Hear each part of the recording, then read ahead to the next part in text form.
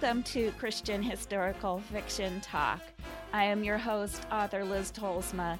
It's so good to have you along for this episode. Before we go ahead and get started with today's terrific guest, let me remind you that you can follow Christian Historical Fiction Talk on your favorite podcasting platform.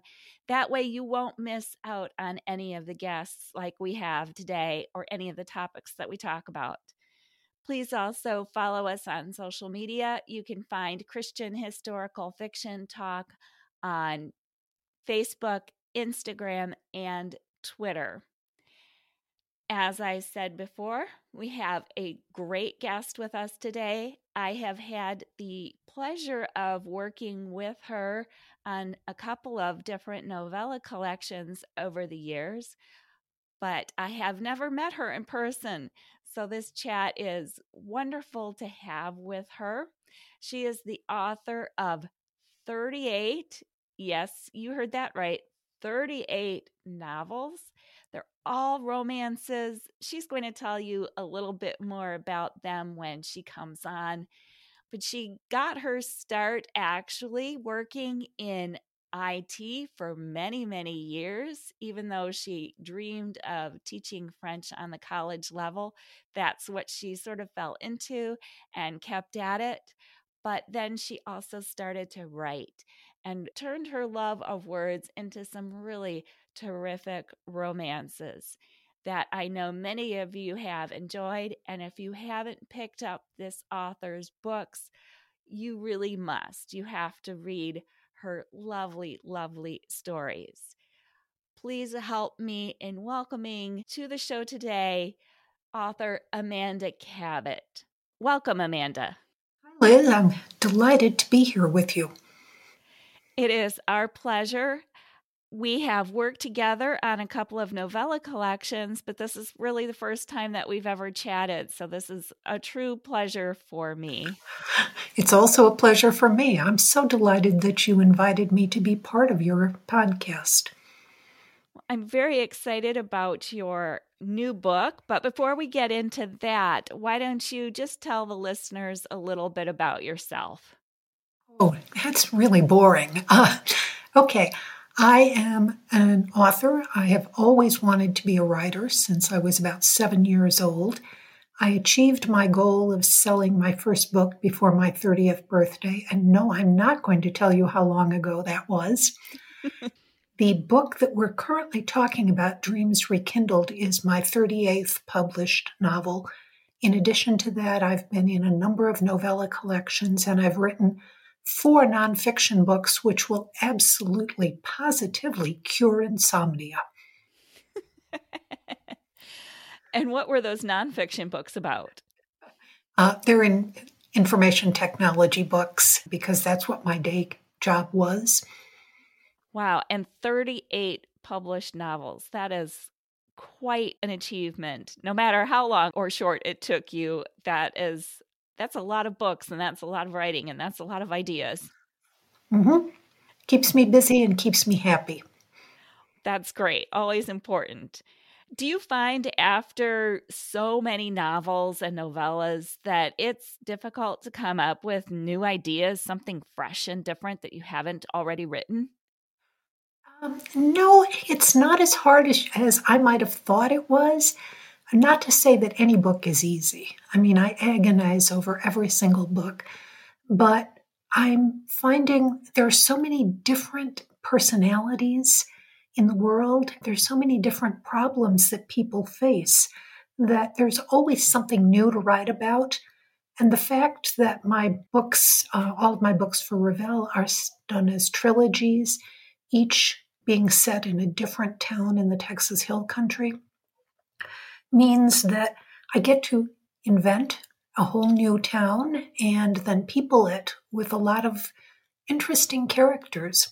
Some are good, some are not so good. And you mentioned the Texas Hill Country. Is that the area that you live in? No, actually, I have never lived in the Texas Hill Country. My early childhood was spent in a small town in Texas, but not in the Hill Country. and I've lived a number of different places, but every time I would go back to Texas and go to the hill country, it just really spoke to me. It's a particularly beautiful part of the state. And of course, in the spring, when the wildflowers are blooming and you have these fields of bluebonnets, oh, there's just nothing like that. So I've heard. I actually was just to the Texas Hill Country myself for the very first time on Tuesday. I had Ooh. never been there before. I'd heard so much about it, and you are right. It is just stunning in its beauty. The bluebonnets were not out yet, or maybe I missed them. I don't know which, but I was disappointed about that. But I did. I fell in love with the area, and I can see why it speaks to you. I think you were too early for the bluebonnets. I'm pretty sure that they're like towards the end of March and then pretty much through April. Okay, I'll have to go back a little later next time then. You will. Now you've got an excuse for another trip. True, very true. So, why don't you tell us about your latest release, which, as you said, is Dreams Rekindled? What is the story about? Dreams Rekindled is the second of the Mesquite Springs trilogy, and its heroine is Dorothy, whom readers met her in the first book, which was Out of the Embers. The short version of this story, or my short explanation, is: can two people, each prisoners of their past, find love and healing in a town where danger lurks? Ooh, so there's a little bit of suspense then in the book. There is. What happens is Dorothy has always wanted to be a writer. Does this sound familiar, Liz? Yes, it does. And her favorite author is Harriet Beecher Stowe. She recognizes that Harriet Beecher Stowe changed the world with her books, with her book, very singular. But think about this. It's 1856. We're in Texas, which is a slave-owning state.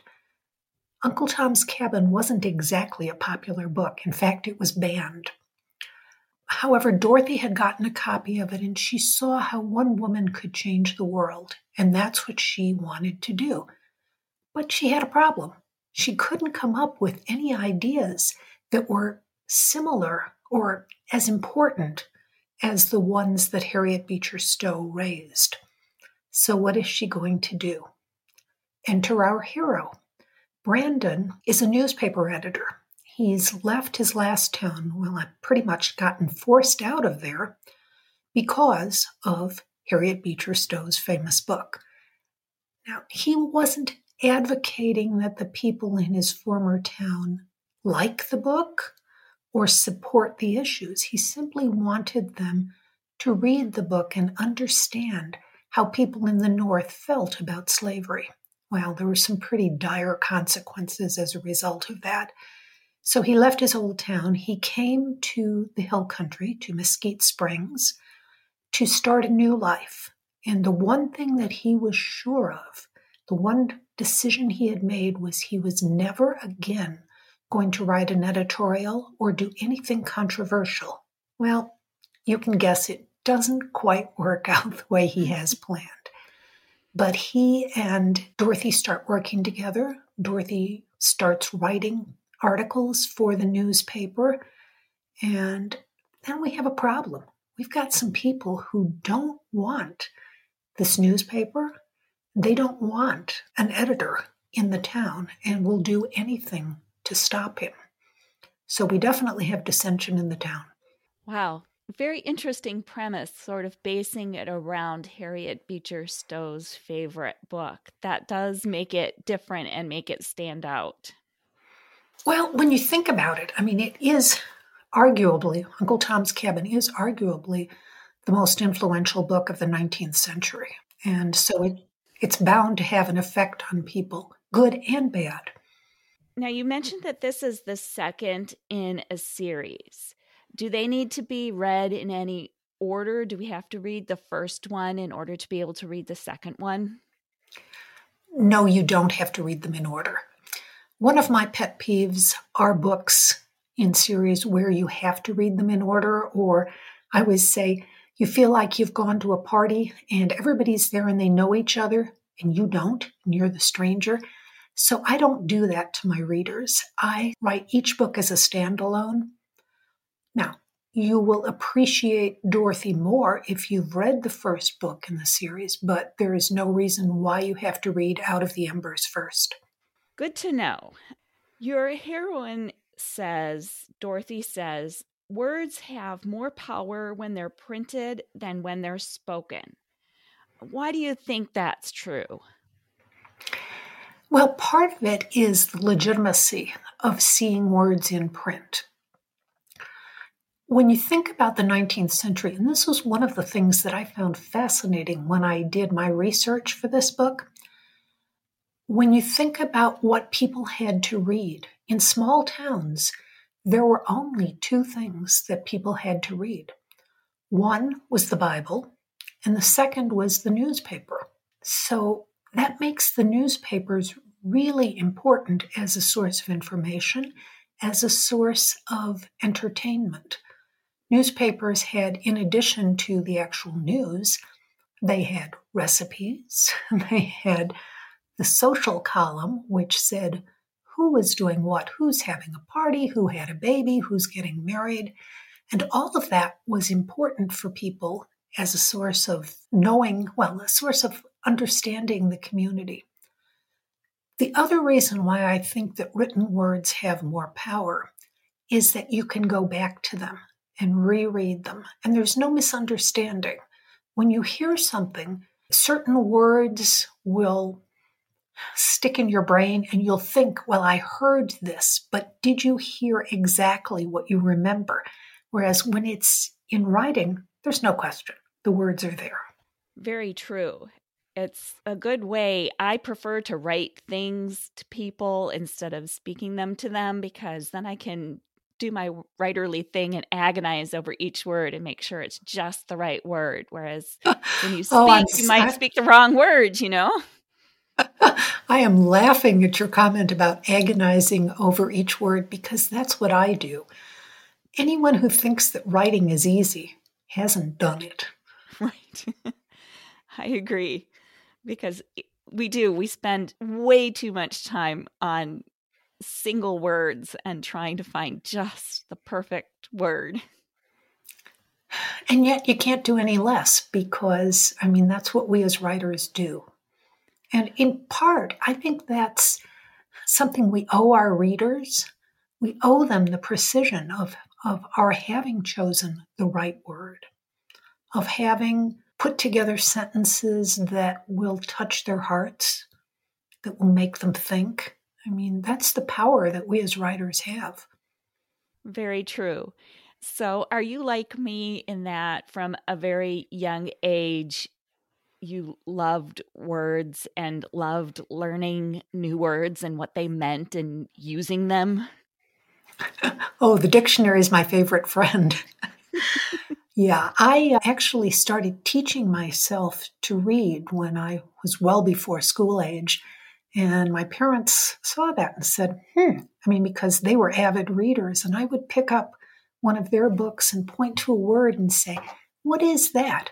At which point they realized it was time to teach me to read. Unfortunately, although my father wasn't teaching at that time, he had been a teacher before. So he had the training to teach me to read, and they did. And I've loved words ever since. You write romances. Why do you write what you do? And you also, second part of this question, you write a mix of historical and contemporary. So why do you do that as well? Well, I write romances because I have always been a fan of happy ever after. Those are the stories that have resonated with me from the time that I was a child. I wanted everybody to have their happily ever after. And you can do that in a romance. Now, it's not easy for my characters to get from the beginning to that happily ever after at the end. But the contract that I make with my readers is that, yes, they will have that happy ever after. As far as contemporary versus historical, the very first book that I published was a short contemporary romance. And I have done one contemporary trilogy for Revell, but the majority of my books are historicals.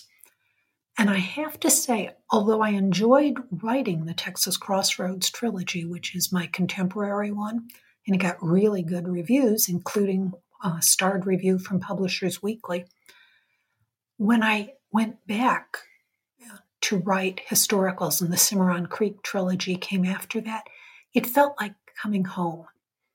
There is something about the 19th century that really appeals to me.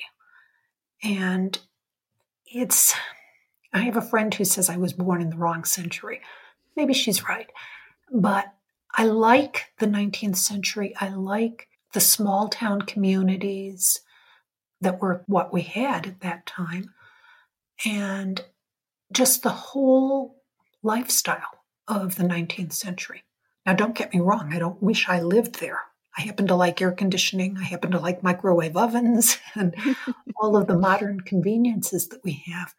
But I really enjoy writing about people in what some would call simpler times, although they weren't necessarily simpler. Right. I think many people romanticize what it was like 150 years ago or so, but it wasn't necessarily an easy life that any of these people lived. No, it wasn't, not at all. But one of the things that I have found interesting in writing is that I can take problems that people are having now and put them in the 19th century. Because in truth, people are the same, whether we lived in 1856 or whether we live in 2021. We have the same fundamental problems. Yeah, the trappings are different, but you still have problems in your past that you have to deal with. You can still have emotional problems. They weren't called by the same names in the 19th century, but fundamentally, people don't change. I mean, we're all the same. Very true. You used to write for the secular market. When did you make the switch and why did you make the switch? I made the switch the year that I retired and moved from the East Coast to Cheyenne. That was the year that a very good friend of mine was in the terminal stages of leukemia.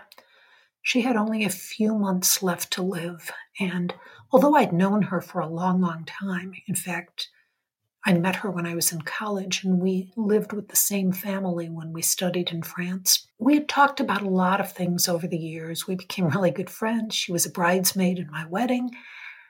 But those last few months were very different. For the first time, we talked about things that were really, really important, like faith. And seeing the way her faith, her strong belief in God, was helping her get through these final months, knowing that she was never going to see her daughters marry. She was never going to hold a grandchild, which was really, really difficult for her, but she was sustained by her faith. And watching that made me realize that I wanted to write about people who had that kind of faith. And that was when I started writing for the Inspirational Market. And we are so glad that you did, because you have given the Inspirational Market many, many good stories that we have enjoyed over the years. Thank you. The title of this book, the newest one, is Dreams Rekindled.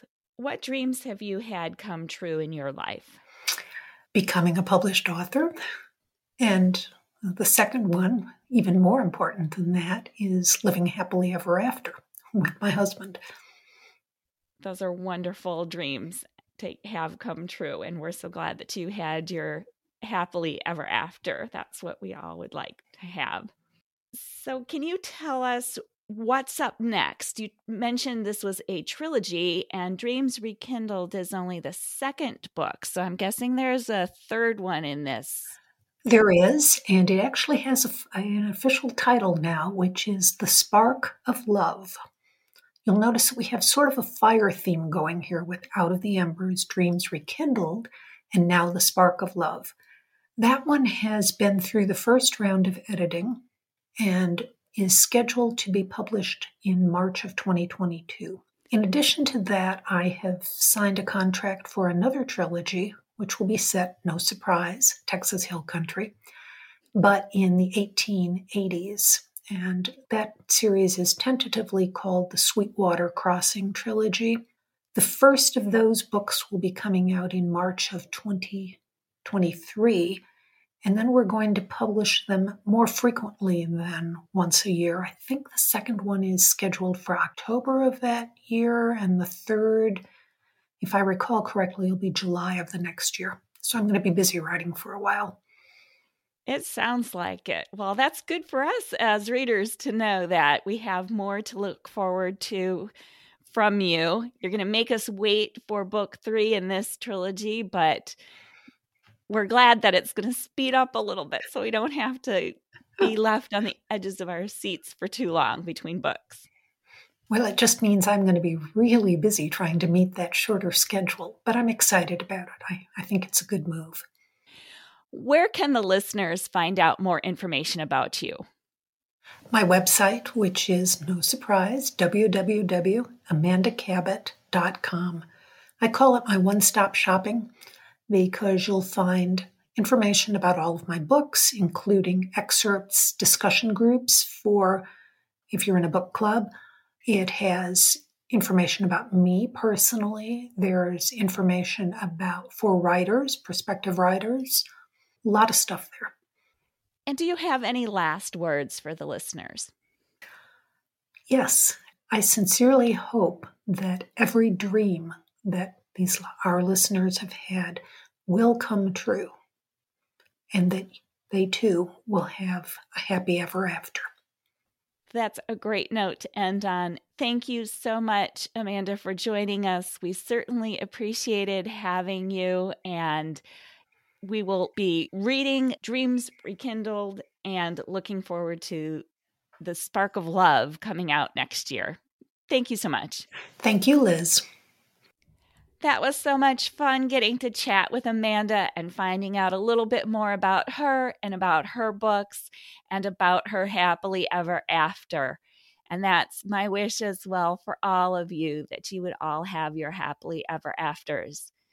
That's about all the time that we have for this show. Just want to remind you that if you would like to find out more about Amanda or about her novel Dreams Rekindled or about any of her other novels, please check out the show notes. You can find them on my website, which is liztolsma.com.